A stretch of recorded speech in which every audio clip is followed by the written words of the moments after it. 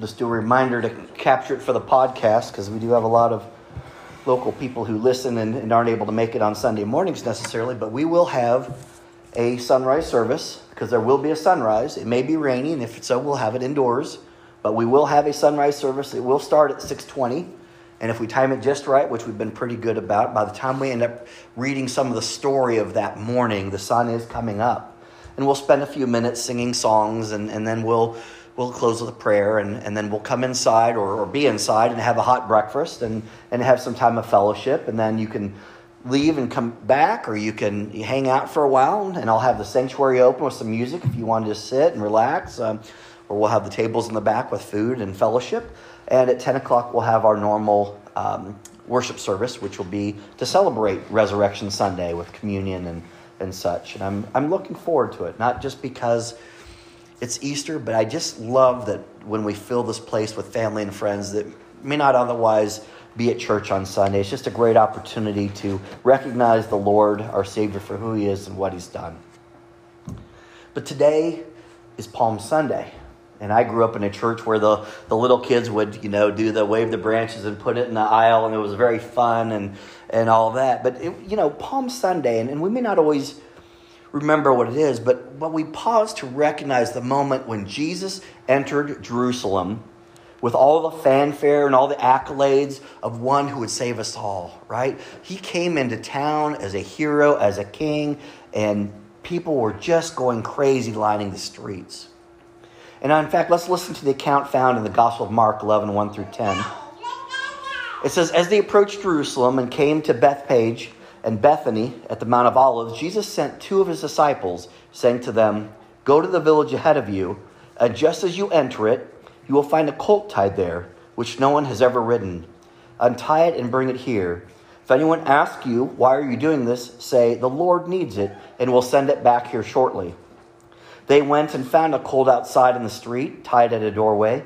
As they untied it, some people standing there asked, what are you doing untying that colt? They answered as Jesus had told them to, and the people let them go.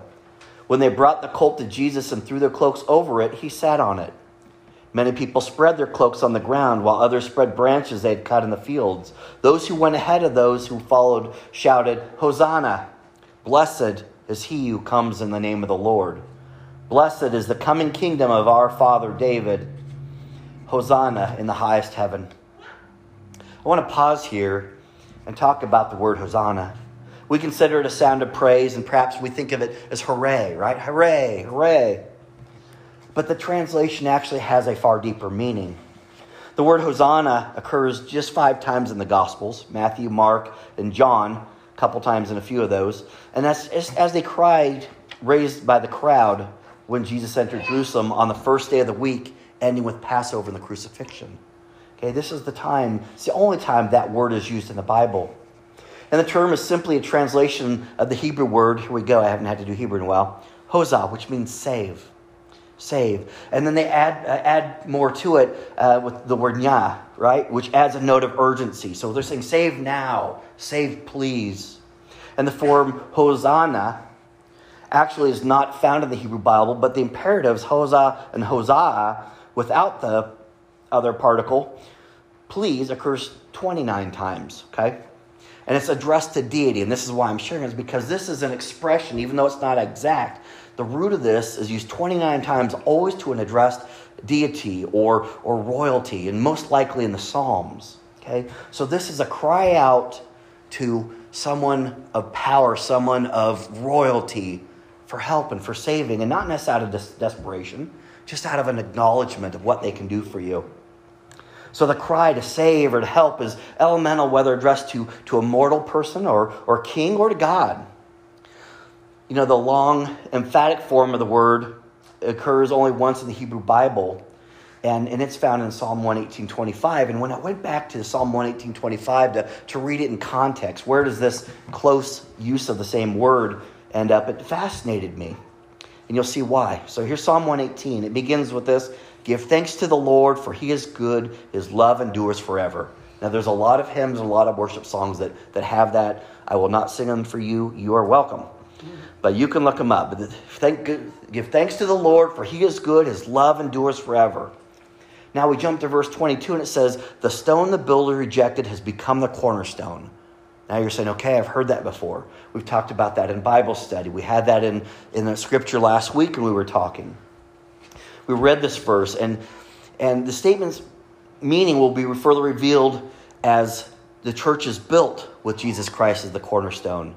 Because the stone that was rejected has become the cornerstone, and that is Jesus Christ.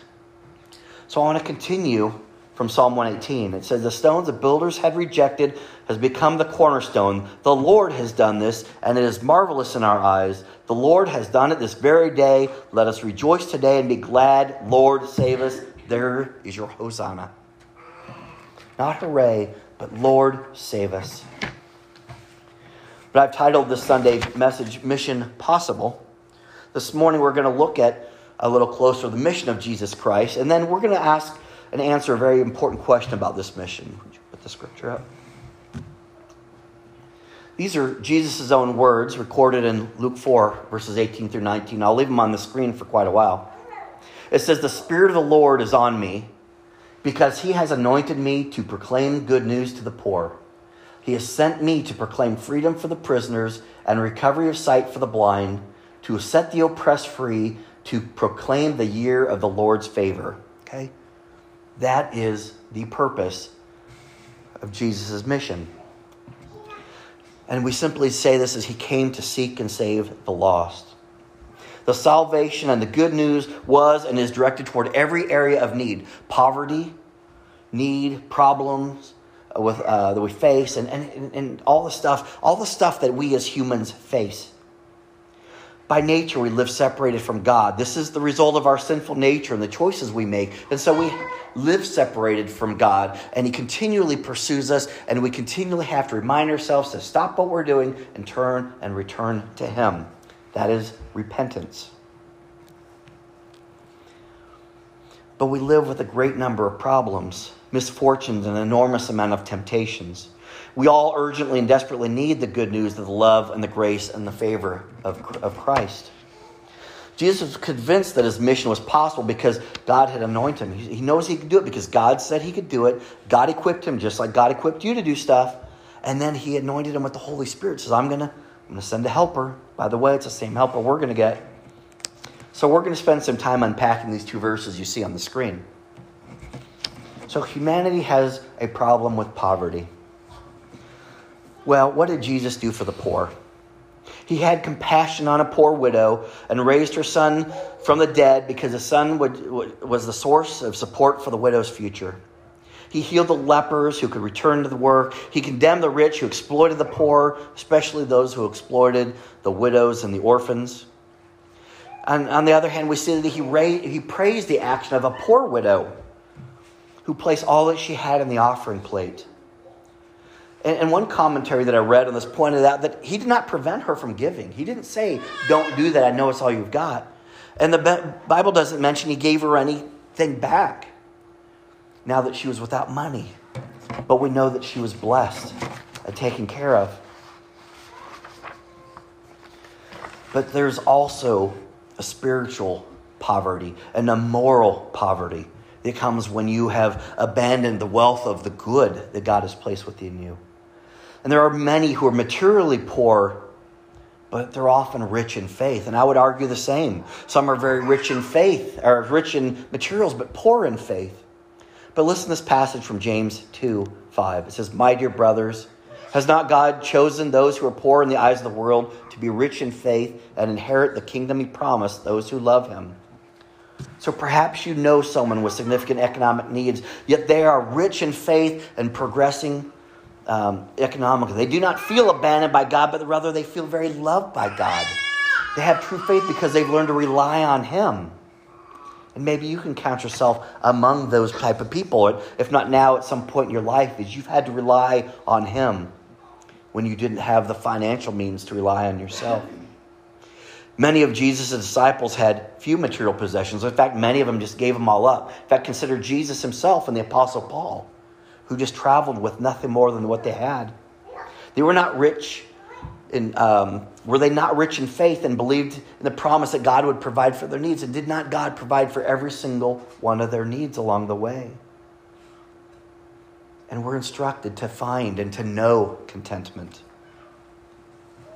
Now, the problem of captivity, says he proclaimed freedom for the prisoners. We often think of freedom for prisoners as release from jail, right? In the Gospels, we not read Jesus freeing anyone from prison. I couldn't find a single story where Jesus went in and broke someone out of jail. He did not even give freedom to John the Baptist when he was in prison, although he certainly would have had the power to do so. But in Acts, we do read some who were miraculously set free from jail. So if Jesus' mission was possible, what prisoners would he free? Well, there's the prisoners of the devil. Jesus liberated many people who were possessed by demons. And today we may not think of this as a real threat, but we are assured that there is a spiritual battle raging still. How about prisoners of addiction and sin? Maybe you can count yourself among that. Why would I list addiction and sin? Because you can become addicted to things that are not in themselves sinful, but still serve to take time, energy, thought, and commitment away from the one thing that should be your focus, and that's God. Have you ever thought that maybe you are being held prisoner by some of the things that you love and hold so dearly? Jesus reminds us in John 8:34 that anyone who sins, and that is all of us, is a slave to it. That's harsh, but it's absolutely true. He came to free us from those oppressions. He also came to free prisoners of possessions and wealth. Wealth prevented the rich young ruler from following Jesus, right? He had so much to lose. You know, he'd done everything else right. But when Jesus said, give everything you have away, he said it made him sad because he had so much. You know, for many of us, money continues to be a great obstacle, hindering people to faithfully follow the Lord. Now, people misquote this all the time. Money is not the root of evil. It's the love of money that's the root of evil. God has given a lot of us an abundance of these things, and we share it. We share it in the offering plate. We share it with generosity and that. So, you know, it's a tool. But if you become so hung up on what it is and how important it is, that then, if anything takes the place of God in your life and in your heart, it's not good. Jesus' mission was not only directed toward the poor, but also toward the rich. They need to be freed from the love of stuff. Here's one maybe you didn't think of. How about prisoners of tradition and legalism, right? I'm a creature of habit. I've got my ruts. I call them trends, but they're really ruts. The religious in Jesus' day were bound by the traditions and laws, such that they could not accept the grace of Jesus Christ. They were so hung up on the thou shalt not, so they couldn't see that there were things they should be doing and that they needed a Savior because they were not fulfilling the thou shalt nots. Today, many believers believe that they can secure their salvation by observing religious traditions, you know. I go to church every Sunday, but do you know the Lord? You know, I pray regularly, great, you know. But are you doing, you know, the other things like the rich young ruler? There's so many parts that we should be doing. And I'm not saying any of us have it all mastered or any of us will, right? It's a faith journey. But remember, we sometimes look at these things as a box to check. Did I go? Did I do? Did I say? Did I give? You know what? God just wants a relationship with you. These are maybe barometers of that relationship, but he'd rather have you than your stuff. About the problem of physically suffering. Now, this is the one we usually think of, right? Jesus took an interest in people's physical suffering. And we have faith in our God that we can heal. And we show this faith when we pray, like we did not long ago, for healing for our friends and our family and our neighbors. And sometimes he heals instantly, right? Miraculously. Sometimes it seems like it's a process. Sometimes he uses medicine. Sometimes he only removes the pain. Sometimes it's not his time to heal. And that can really trouble us. But we can and should cry out to him and trust in him for the relief from physical suffering. And then there's the problem of oppression, right? It talks about set the oppressed free. You know, there are some that are socially oppressed, and maybe we're becoming more aware of this in recent history than in the past. But Jesus had compassion for outcasts like the lepers, right? He also reached out to those who were despised by society. I'm going to edit that one. He was often despised by society, like the woman at the well, the adulteress, the tax collectors. Now, maybe we don't identify with one of these specifically, but if there's a social disconnect, if you were a social outcast in some respect because you don't believe what the people around you believe, then that's what he's talking about. You can be oppressed socially because of your views. And maybe we're coming to a time in history where we're being oppressed because we're Christians and we believe that there's hope and good in the world, that the rest of the world says, keep that to yourself. You're infringing on my ability to believe anything else. But we still live in a society that judges and oppresses its members, sometimes because of their sin, right? That person's a sinner, or their choices. I don't like the way they dress, or their clothes, or what they do, or a destructive lifestyle that we just label and judge. Or others simply because they're different. See, Jesus saves us all from this kind of oppression by teaching and commanding us to love and respect one another. And when we do that, there is no oppression. And sometimes we're oppressed by difficult life experiences. Some are oppressed by the pain and the hurts of the past, right? A childhood trauma or abuse or a marital infidelity or a financial injury or the loss of a loved one. These things scar us. We call those moral injuries sometimes when we experience that, or we do something in the line of duty, for example, and it's wrong and it hurts us and we carry that with us. Others are oppressed by a debilitating fear or worry. And Jesus offers comfort and hope for the brokenhearted. Jesus offers peace and a life abundant for everyone. So let me ask you this as I start to wind down. Do you believe that you have been set free? That's what he came to do. Jesus came to seek you and to save you and to set you free. Scripture clearly says that the Son sets you free, which he has. You are free indeed. John 8:36, remember that. If the Son sets you free, which he has, you are free indeed. Do you believe it? Do you live like you are free? Do you share this good news with others, especially those who don't yet realize it for themselves, that they have been liberated? Jesus' own words found in John 17:18 says, as you sent me into this world, so I have sent them into the world.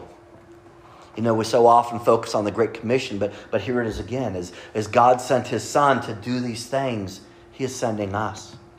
God sent his only beloved Son to this world. God and Jesus sent the Holy Spirit to this world. Jesus sent his disciples and us to go where? To the world. Now, some people would say Palm Sunday marks the high point in Jesus' ministry. And why would they say that?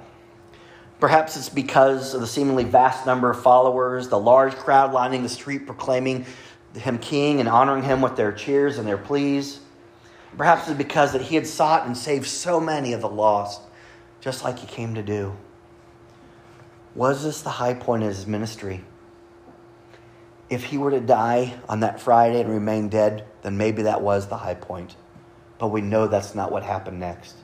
If his mission was to seek and save the lost, that moment that the number that he saved was an all-time high, that would be the high point, right? The record, the best ever done. Then isn't it fair to say that every moment that includes the saving of another soul is the new high point of this ongoing mission? Every soul that you save, when you made your decision, you added yourself to that number. There's a new high point in Jesus' mission because there's one more soul saved. And Scripture says there is a multitude of angels celebrating up there. Think about this for a second. If Jesus came to preach the good news, which it was up there, it said the good news, and the good news was that God loves you and that there is hope and there's freedom.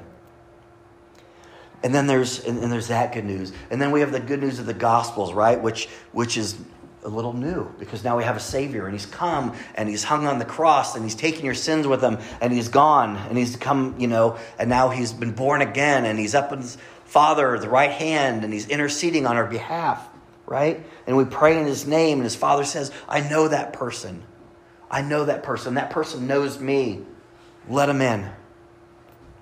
That's the good news of the Gospels. And so now we have more good news than even Jesus had to share. When a person casts a vision or a mission for an organization, whether it's for a business, a project, or a church, it is intended to be both bigger and longer lasting than the individual or individuals that work towards it. I found just a couple examples like Tesla, right? Everybody knows Elon Musk and Tesla. It says to accelerate the world's transition to sustainable energy. Now, isn't that bigger than one man? Isn't that bigger than one company? That's a mission.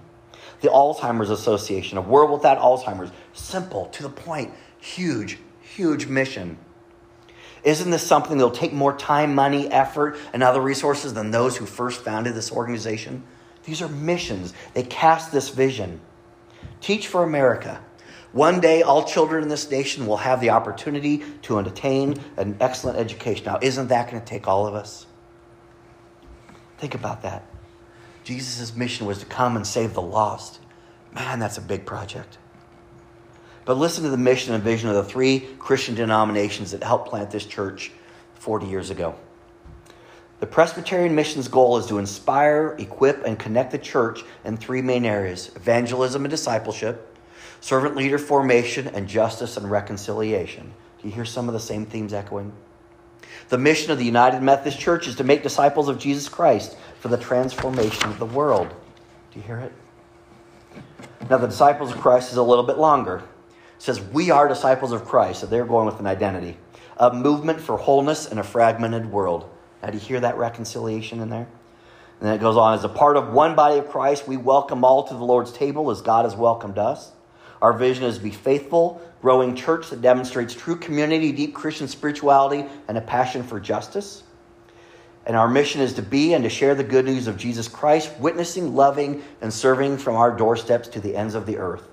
And that's a little longer, but it's a lot of the same things that Jesus Christ came to do. Don't these words echo the words of Jesus Christ from Luke 4:18 through 19? That is the mission, that is the vision that continues today. And he did a phenomenal job with his mission. And he did something even greater than that. He left a legacy of people to continue his work. This is what makes this mission possible. Every day, people are coming to know and accept Jesus Christ as a Lord and Savior through the efforts of people just like you and just like me, assisted by Jesus' teaching and by the Holy Spirit. And I've left the words of the scripture on the screen during that message, but I want to read it again. Would you go back? I want to read this as a congregation, and I want you to hear this as if they're your own words, because they are. Let's read it. The Spirit of the Lord is on me because he has anointed me to proclaim good news to the poor. He has sent me to proclaim freedom for the prisoners and recovery of sight for the blind, to set the oppressed free, to proclaim the year of the Lord's favor. Amen. That is our mission. That may not be the motto we use for our church or anything else, but that is our mission as Christians. Now let's close with prayer and let's make that our prayer. Heavenly Father, thank you for the wonderful gift of your Son, who came to lead, to teach, to inspire, and to commission us. He came with a mission that is so important that it will take the rest of eternity to complete. Lord, we know that neither you nor he nor the Holy Spirit will rest until there is not one person in this world that does not know and accept you. Lord, this is a big task. And we thank you that it didn't end on that Good Friday. Lord, we thank you that the peak of this mission wasn't Palm Sunday when people were cheering him on and praising him. Lord, we thank you that this very minute decisions are being made, and this is the new peak. And now there's another one and another one as people continue to come to you. Lord, let us accept this calling and this challenge. You laid it before us 2,000 years ago, and that mission is alive and well and still possible today. Inspire us, encourage us, and help us to fulfill it. It's in your Son's name we pray. Amen.